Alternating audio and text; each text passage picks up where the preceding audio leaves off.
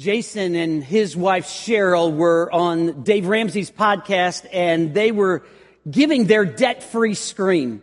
They had paid off their cars, they had paid off their home, and now they had come into his studio to give a shout out that they had paid off all of their debts, and they count down 3, 2, 1, we're debt-free.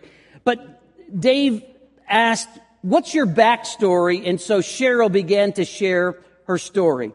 She said, "The amazing thing about my life is that 17 years ago, I was a cocaine addict and homeless." She said, "It finally came down to the very guttermost part and worst part of my life when I was arrested." And she said, when I got arrested, she realized, I wasn't raised like this. My parents raised me better than this. What am I doing with my life? I have a college degree. What is going on with me? And she had one of those prodigal son kind of moments where she finally came to her senses. And as she came to her senses, she called her mom and told her mom that she wanted to get her life right, get back, and that she wanted to go to rehab. And her mom gave her a sentence that since that time I listened to this a week and a half ago has just been etched on my mind. Her mom told her this: commitment is a decision that doesn't have any exit plans. Commitment is a decision that doesn't have any exit plans. And I thought about how cheap and insignificant the word commitment can be in our day. People commit and then, they're going the other direction and other way. They don't hold on to their commitment. There are commitments that people make to live and to act. But most of all, at one point, probably most of us in our life made a commitment to Jesus Christ. I mean, we received salvation, but there was a time when we said, Lord, we want you to lead and guide and direct every aspect of my life. Some of you have been at camp as a teenager, and sometime at camp when the pastor preached and you heard the word, you thought, man, I want to be all in as a teenager. Some of you have heard messages or you've opened God's word and thought, man, I want to be all in. And yet somewhere along the line, there's kind of been an exit of distraction. I mean, you're here at church this morning, so you're coming to church, but you know down deep in your heart that wholehearted, fully devoted commitment to Jesus just isn't where it used to be. What we need is a fresh experience with God. And that's exactly what happens in Isaiah chapter 6. So take your Bibles this morning and turn me to Isaiah 6. And we're going to pick up again this week. We're in Isaiah 6. Last week, this will be our last message in Isaiah 6. But we're going to read down through verse 8, beginning in verse number 1. In the year that King Uzziah died, I saw the Lord sitting on a throne, high and lifted up, and the train of his robe filled the temple. Above it stood seraphim. Each one had 6 wings. With 2 he covered his face. With 2 he covered his feet. And with 2 he flew. And one cried to another and said, Holy, holy, holy is the Lord of hosts. The whole earth is full of his glory. And the posts of the door were shaken by the voices of him who cried out. And the house was filled with smoke. So I said, Woe is me, for I am undone, because I am a man of unclean lips and dwell in the midst of a people of unclean lips. For my eyes have seen the King, the Lord of hosts. Then one of the seraphim flew to me, having in his hand a live coal which he had taken with the tongs from the altar. And he touched my mouth with it and said, Behold, this has touched your lips. Your iniquity is taken away, and your sin purged. Also I heard the voice of the Lord saying, Whom shall I send, and who will go for us? And I said, Here am I, send me. And with that, let's pray. Father, as we open this amazing chapter again, God, would you speak to us today? May we see how great and awesome and wonderful you are. May we freshly experience the blessed gift of grace that you give. And then, Lord, may we respond with an open, submissive, available heart. God, speak. Give us ears to hear. In your name, amen. As we come to Isaiah 6, we looked last week that Isaiah writes in the year that King Uzziah died. King Uzziah reigned on the throne for 52 years. During that time, Israel experienced a lot of prosperity. Their agriculture grew, their business grew. There was great economic flourishing, and the world was a great place. Now, you have to look and think, for a man who has ruled 52 years, for most of the people in the nation, they only knew one king, and that was Uzziah. Now the king has died. There are days of uncertainty and insecurity as they do not know what to anticipate in the future. And yet at this time of their need in uncertainty and insecurity, Isaiah gets to see the Lord on the throne. That's a great reminder for us today. That though politicians will come and go, and for Isaiah in this day, King Uzziah is dead, but God is very much alive. That King Uzziah is in the tomb, but the Lord still is on the throne. So as believers, we have to grasp that. We have to say, I know the Lord is on the throne. I believe the Lord is on the throne, and I'm going to live like He is on the throne. As believers, we have a calm sense of blessed assurance because the Lord is on the throne and sovereignly He's moving in His universe. We're part of His kingdom. We're His. We're going to be okay. The Lord is on the throne. But then as we come to this passage here and we extend it out just a little further, we find that Isaiah, as he sees the greatness of God and as he experiences the grace of God, as this angel brings a hot coal from the altar and touches his mouth, then he is motivated to go and do whatever God wants him to do. So there's a great truth for us, that the greatness of God and the grace of God should motivate us to go for God. And that's exactly what we see in Isaiah 6.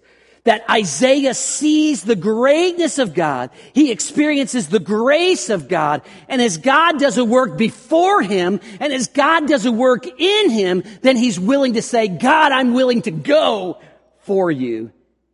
And ultimately, to go with you. So as we think about that, I want us to think about three, and take three challenges really to heart today as we look at Isaiah 6. First off, we need to see the greatness of God and experience conviction. We need to see the greatness of God and experience conviction. Isaiah sees the Lord. He sees that God is great. So he sees the greatness of God. He sees God's greatness right before him. I mean, he sees God on the throne. He is on the throne. He is high and lifted up. The train of his robe fills the temple. If you look down just a few verses, as he says, woe is me, I'm undone. I'm a man of unclean lips. And then he says, for I have seen the King, the Lord of hosts. He sees the greatness of who God is. He is the Lord of hosts. The whole earth is full of the glory of God. He has seen the mightiness and the great strength and awesome presence of God has been experienced in his life in a way that he has never experienced before.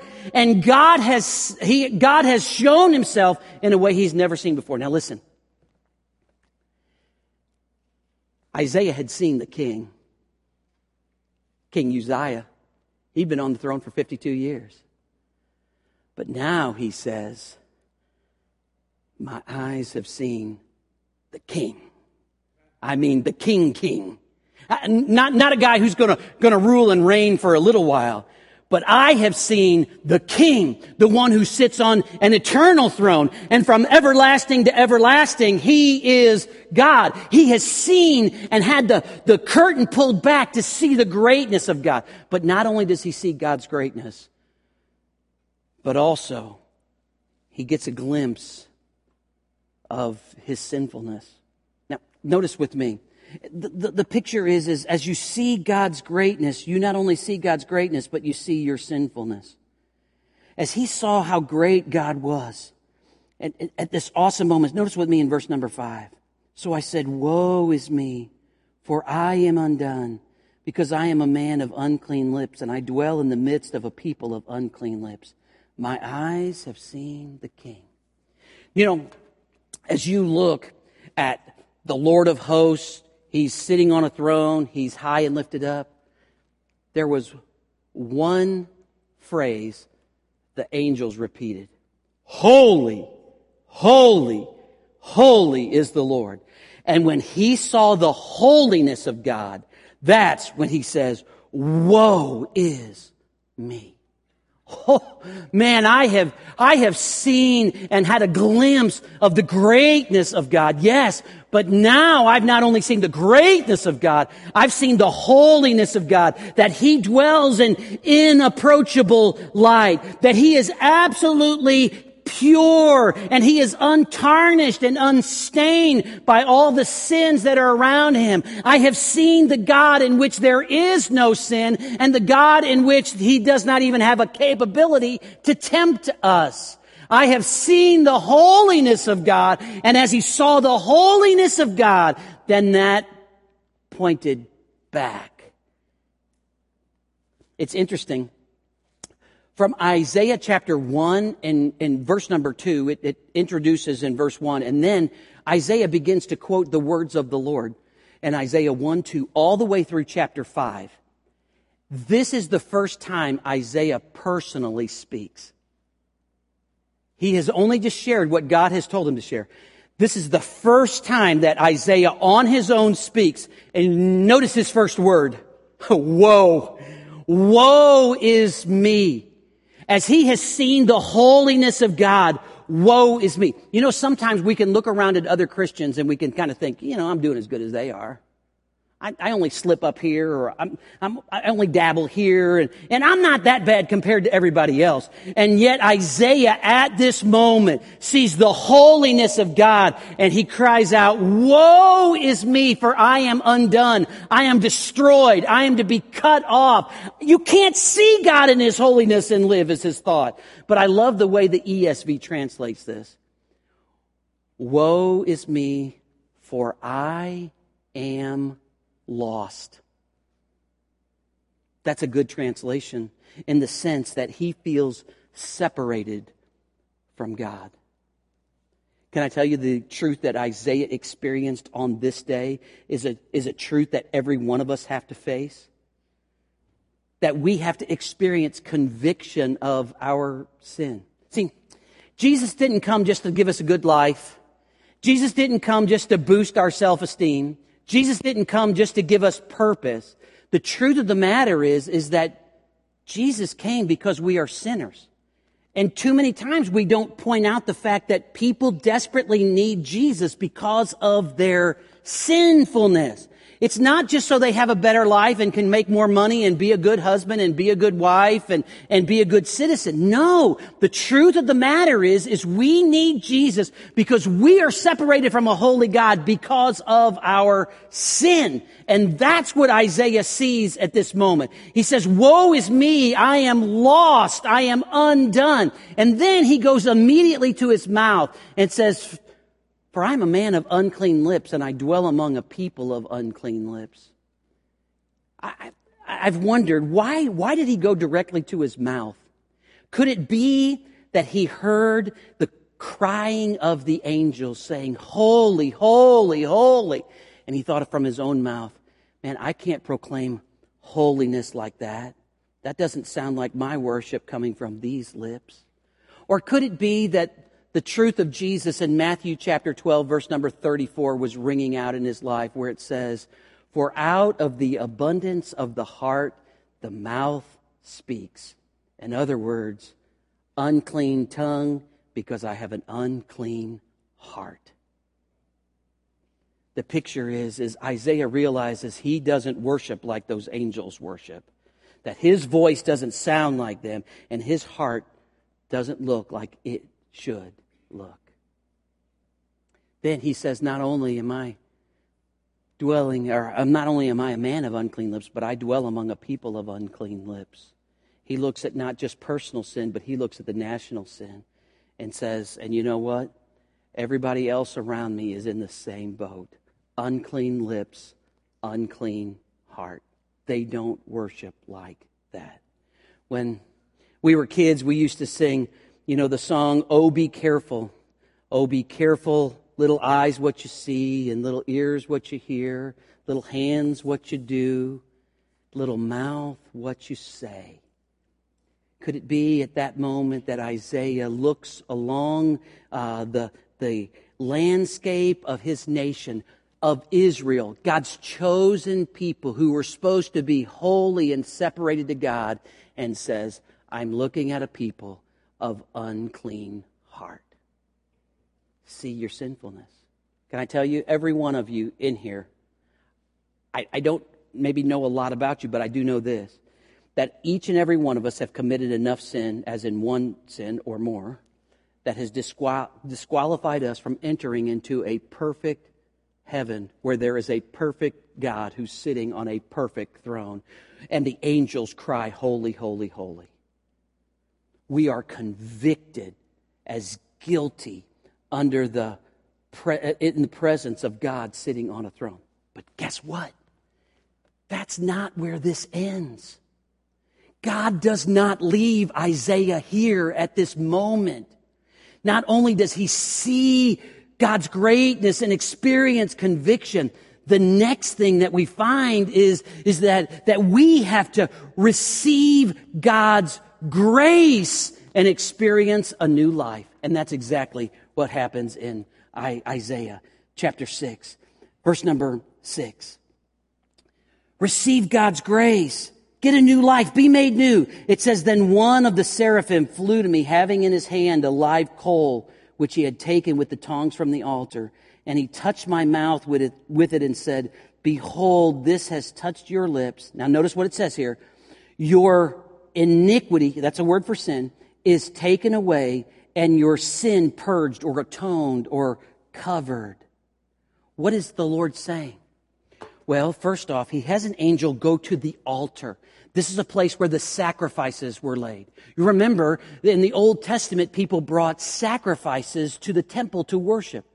Now, over the last few weeks, I've been outside trying to greet everybody, and man, I'm thrilled that people are here. But I've never seen anyone carry in a bull or a goat or a lamb. No, nobody's carried any of that in.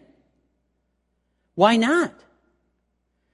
Because this is just a foreshadowing as he goes to the altar where the Old Testament priests would make sacrifices for sin. Without the shedding of blood, there's no remission or forgiveness, no covering for sin. But the Bible tells us in the New Testament that Jesus Christ, when he was on the cross in John 19:30, declared, "Tetelestai, it is finished." In other words, he was the perfect sacrifice. We don't need an altar with a burned animal and a sacrificed animal anymore, because we have Jesus, the perfect sacrifice. And in Hebrews chapter 10 and verse number 12, it tells us that by one offering this high priest has made, and now he is able to sit down. The high priest, when they were on duty, never sat down. Day after day, continually making sacrifices for sin, continually offering sin on behalf of the people. Then Jesus shows up, and Hebrews pictures him as the great high priest and as the sacrifice. As the high priest offering the sacrifice of himself, Tetelestai, it is finished, the sacrifice is complete, and no longer do we bring sacrifices to church because Jesus paid the penalty for our sin. And when he paid the penalty for our sin, just as the Lord told Isaiah, hey, your iniquity is going to be taken away. Your sin is going to be atoned for or covered. We need to understand when we receive Jesus in our life, we are forgiven and given a new life. But here's what hinders people. Here's what hinders people from serving the Lord fully. Here's what hinders people from serving the Lord fully and joyfully and abundantly with a sense of abandon. Here it is. Sometimes people refuse to forgive and move on. They keep thinking, man, but you don't know what I did back here. You don't understand how bad I've been. You don't understand the sins that I've done and how I've hurt people. So I want to give you some verses this morning on forgiveness. We're going to move through them quickly. But if you struggle in the aspect of saying, man, I am forgiven, I'm a new creature in Christ. If every time you begin to work for God, the devil, who's the accuser of the brethren, comes and brings something back up from your past, then you need to write these verses down. We're going to move through quickly. Psalm 103, verse number 12. It tells us that God separates our sin as far as the east is from the west. In Isaiah 1:18, come, let us reason together, says the Lord, that though your sins be as scarlet, they shall be white as snow. Though they be red like crimson, they shall be as wool. Isaiah 38:17, King Hezekiah says, you've cast my sin behind your back. Isaiah 43:25 says that he blots out our sin and he will not remember them. Jeremiah 31:34 tells us that he will forgive our iniquity and remember them no more. And in Micah 7:19, it says that he cast all of our sins into the depths of the deepest sea. Now, these are Old Testament verses, but get the picture in your mind. Everything that I've ever done wrong, God separates it as far as the east is from the west. God takes the scarlet, dirty stains of my life and makes them as white as snow. He casts them behind his back. He blots them out and won't remember them. He forgives them and will remember them no more. He casts them into the depths of the sea. That's the picture. But then we move to the New Testament. And in Matthew chapter 1 and verse number 21, his name will be called Jesus, for he will save his people from their sin. Matthew 26, verse number 28. As we look at Jesus as he celebrates that Last Supper with his disciples, and he says, hey, this cup is the blood of the new covenant, which was shed for many for the remission, for the forgiveness of sin. In John 1:29, John the Baptist says, behold the Lamb of God who takes away the sin of the world. Ephesians 1:7, in him we have redemption through his blood, the forgiveness of sin. Colossians 2:13, you need to look this verse up, and it tells us this, because this is the key thought here, that he has forgiven us all our trespasses. Listen, all means past, all means present, all means future. He's forgiven us all of our sin. 1 John 1:7 says, if we walk in the light as he is in the light, we have fellowship one with another, and the blood of Jesus Christ, his son, cleanses us from all sin. And in 1 John 1:9 says, if we confess our sin, he is faithful and just to forgive our sin and to cleanse us from all unrighteousness. Listen, we as believers need to see ourselves dressed in robes of righteousness that the Lord imputes to us as he forgives us of sin, puts on us a robe of righteousness, and we walk forward and we walk into a world knowing I'm completely forgiven in him. That when the devil brings up the past, I don't have to do anything except go back to the cross and say, it was already paid for in full. That's the picture. And in case you need one more verse, Revelation chapter 1, verse number 5. I love this verse, halfway through it. To him who loved us and washed us from our sin in his own blood. I'm telling you, I stand here clean, not because of my goodness, not because of my righteousness. The only thing I brought to the table before the Lord was just sin. But the Lord showed mercy in not giving me what I deserved. And then he showed grace in giving me something I didn't deserve. That is absolute forgiveness and fellowship, a relationship with Him. Hey, Isaiah has seen the greatness of God. Now Isaiah receives the grace of God. He says, Isaiah, clean slate. 2 Corinthians 5:17 says that if we're in Christ, behold, we are a new creation, a new creature. So then, listen.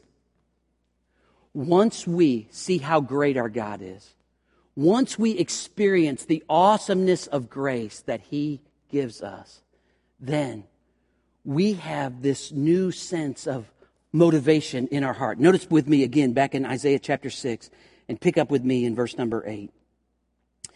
The end of verse 7, he says, your iniquity taken away, your sin covered, purged, atoned for. Then notice verse 8. Also I heard the voice of the Lord saying, whom shall I send and who will go for us? Then I said, here am I, send me. Third challenge. Hear God's call and step up to obey. Once I've seen His greatness, once I've experienced His grace, there's that voice. Who will go for us? And that's our time to say, God, because of your greatness and being on the throne, God, because of the grace that you've given to me,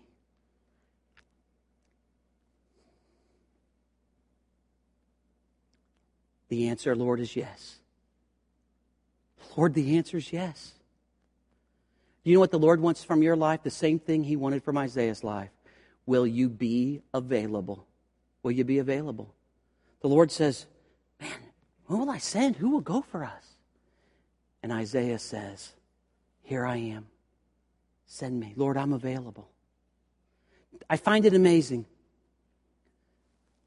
I find it amazing. I find it astonishing at times that someone could say that they have experienced and been in worship and seen the greatness of God, and they know that they have experienced salvation and the grace of God, and then not care and not live like it.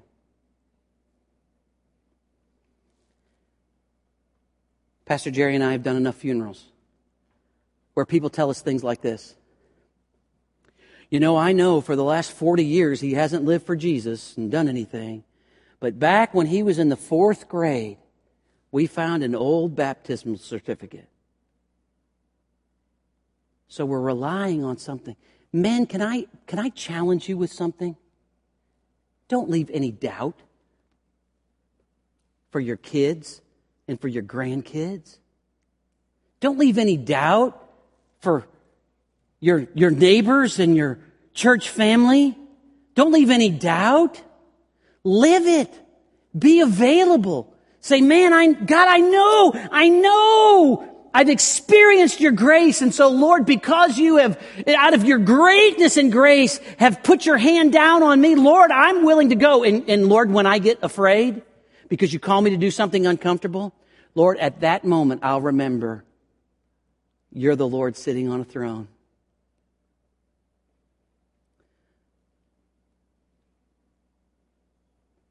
Be available.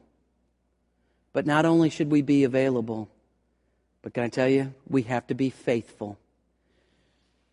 Oftentimes when we think about missions in this passage, we stop at verse number 8, and the guy gives the invitation, says, who will go to, the mission field, who will go to the neighborhoods and the nations and all those kinds of things.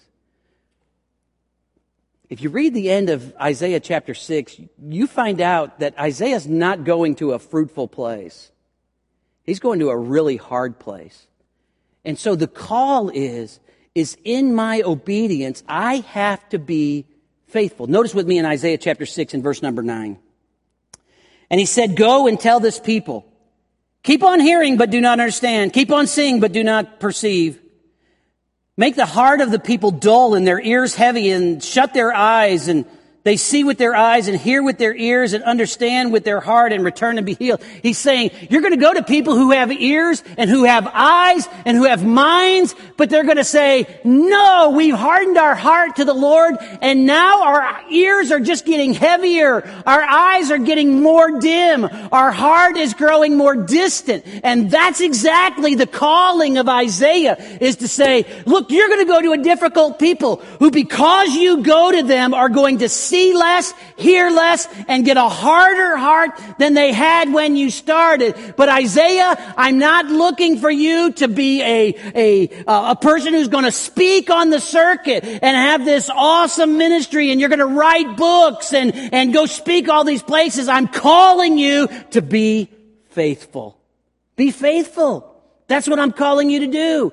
Be faithful. No matter what, be faithful. You witness to your neighbor and they make fun? Be faithful. You live for Jesus at work and they tease? Be faithful. You stand up for Christ and you find that the nips and the jabs come at you? Be faithful. The call of our life is to be faithful. And I just have to believe, this is a personal conviction, I just have to believe that there are missionaries who will see very few conversions and very little, quote, fruit in their life.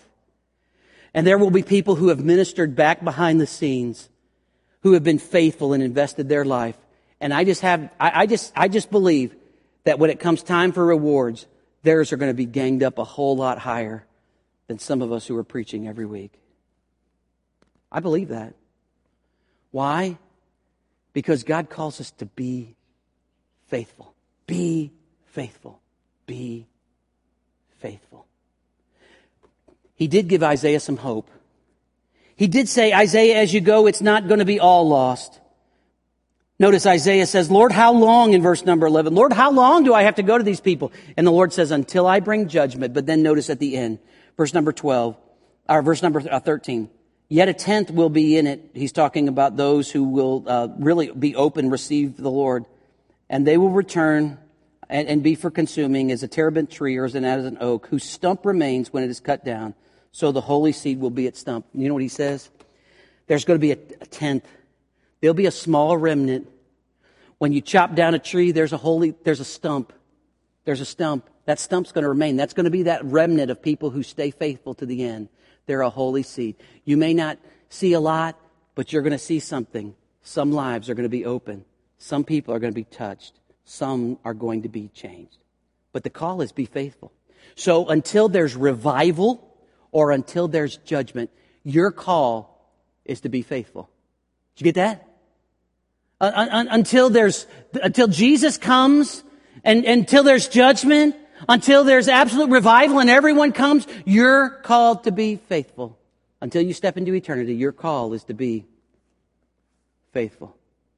And that's the challenge of Isaiah. He's called to be faithful. That's sharing Jesus and the power of the Spirit, leaving the results to God. You may not know a lady named Gail Blair.